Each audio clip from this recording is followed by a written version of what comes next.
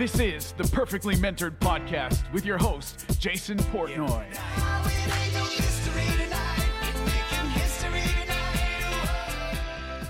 But you're very front facing, right? So you put out a lot of content. You're very out there. What advice do you have for females who are afraid to put themselves out there, right? Because I don't know if they're not doing it out of fear or just there's so many men with their, with their rah straight to there where they feel like I can't compete to that level.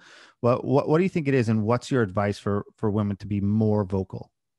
Yeah, I mean, there are lots of men out there already doing it, but then there are also lots of men with pitchforks on the internet. Like when I get trolled, it is 99% men, which is funny.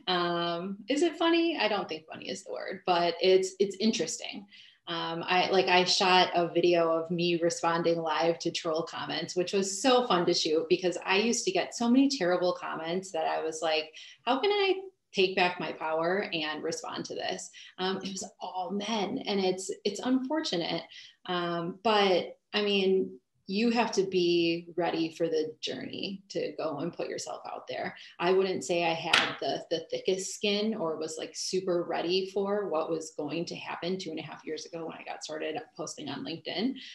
But man, I'm a completely different person now because of the good and the bad that has happened through that. So now throw into the mix, you're a mom. So my question isn't how do you handle or balance that? Because in all honesty, I wouldn't ask a dad that question, and I'm a dad. I would never ask a dad that same question. So even though I'm a dad of two and it's tough, but more, how has that changed you when it comes to business? Mm-hmm. I am a lot softer than I used to be, I think, because of the kids, which is good. I have a lot of male energy. I always have. I've always said exactly what I want. I will fight for what I want. I believe I'm going to get what I want all the time since like the day I was born. I've always been like that. And I think that came off as more, I always thought I was being assertive, but it came off as more aggressive earlier in my career.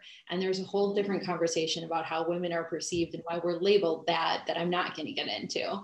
But it's just made me, especially two of my two girls are both adopted from foster care. And going through that process has allowed me to really see what it's like to stand in other people's shoes, understand how people get into these situations and the lives that they lived and the way that their parents were, or their bio parents were raised. It's just given me this level of compassion that I never had before. Now I get to like put that hat on whenever there's something going on with a team member who is not showing up or, whatever it may be. And it's not like, you have to show up every day and perform. It's like, hey, there's something going on. Can we help you with something? Because that's really what people need. So it's been good. It's definitely made me a different person. I definitely became softer. Yeah, for sure. So I completely relate. What about when it comes to, productivity, right? So I think that's something I would love to hear, how you stay so productive. And your tips to increase productivity, because it's something I think every entrepreneur battles with. I have always been a productivity nerd. Even when I started this business, I tried doing some like alternate sleep cycles were popular at that time, where people were trying to like sleep at different times or see if you could reduce the amount of sleep you get by doing X, Y, Z. I tested a few of them and blogged about it, and it was terrible. But I've always been into like not only hacking your time, but hacking your mind and body to figure out how you can show up the best every day. So the thing that's led, actually, this Whoop tracker has led to a lot more productivity for me. Because, see, I sometimes I take mine off for stuff like this, and then I'm like, but then it's not going to track my hour talking on the So I moved from the Whoop to the Oura Ring. Because I just wanted to see sleep, but now I can't sleep with my wedding ring and I can't sleep with the Oura Ring anymore. So now it's like all a mess. So yeah. It took me a while to get used to sleeping with this thing on, Yeah. but man, the things it tells you about your performance, about how much sleep you're getting. Like previously, I was putting myself in bed for about 7 hours a night, and that meant I was getting about 6 to 6.5 hours of sleep. Like it's maybe common sense, but I didn't understand that I was up that much. Now that I'm getting more sleep, I'm showing up better. I'm performing better. I also have, during COVID especially, completely redone the way that I manage my day. Have you heard of Andy Frisella's Power List? I've come across it. Okay. I know his power 75 or 7 or whatever that one is, that for that workout. That's insane. I did that last You year. did it? Oh man, I watch people who post on like day 2, I would be posting it, and then day 3, you would never hear from me again. Yeah, I didn't post a ton while I was doing it because one, I didn't want to like annoy people with like everyday workout posts or whatever. But I was worried that I wasn't going to be able to follow all the way through with it, but I stuck out the full 75 days, Amazing. which I feel like it was only possible because I was sitting in a pandemic, sitting at home. I had more time. And frankly, like we were having wine every night at the beginning of the pandemic. And I was like, this needs to stop and I need to change these habits.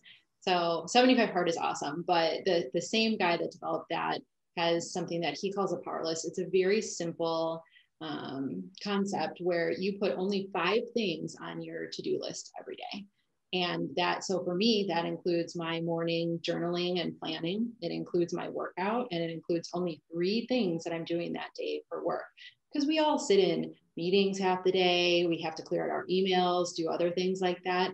We don't have time to do a ton of things. And it forces you to prioritize what is the most important thing I really need to do today. I'm not sitting on tasks that are going to take a long time. And you actually get to complete your list at the end of every day. I think one of the worst things people do is they put their giant to-do list, and at the end of every day, you got to push it all to the next day. And even if you got a lot done, you still feel like shit about it because you have 13 things left on your list. So that's been really helpful just for me mentally. Love it. I'd be doing this audience a disservice if we didn't talk LinkedIn for a bit, because you are like the queen of LinkedIn. You may have one of the best LinkedIn games I've ever seen. Credit to Marcus for really showing me how good you actually are. So let's get a bit tactical, if you don't mind. What are the golden rules for growing your presence on LinkedIn? I think that a lot of people think that they can show up and start posting and get an audience. And that's just straight up not true at all. Posting and having good content is only a small portion of the formula that creates a really engaged audience. And going out and making actual friends with people, commenting on their content, leaving long, thoughtful comments on other people's content is huge. The only friends I've actually made during this pandemic have been on LinkedIn, which is weird because you never walked onto LinkedIn and say like, I'm going to make some new business friends today, but I have, and it's been really cool because I went in with a genuine interest in meeting new people, especially since I couldn't be out networking while I'm sitting at my home for the last year. So that's a big piece of it. And then I curate my network pretty intentionally on the back end.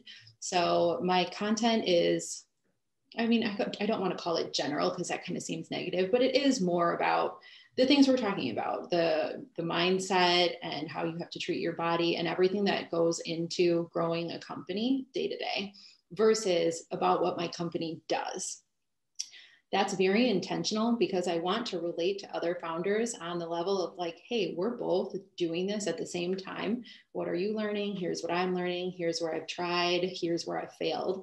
But on the back end, I'm going and connecting with all of those target buyers that we have for Excelity. So we work in a handful of different industries and sell to B2B software companies. So the top 50 companies we want to work with in InsurTech, we've identified those companies. We've identified who we think the buyers are, and we're going out and connecting with them, not to sell them anything, just to get them in our network so that they can start seeing our content and we can start getting to know each other. So that has been huge.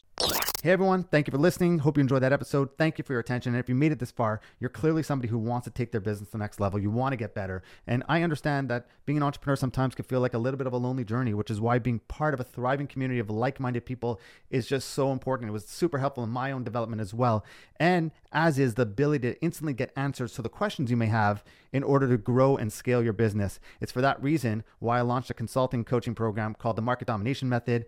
And guess what? If you're listening to this and you hear this, we're open for applications right now for new members to join. So to request an invitation or to book a free diagnostic call it a game plan call. I'll literally sit with you and demonstrate the value that we could bring to your business on that call.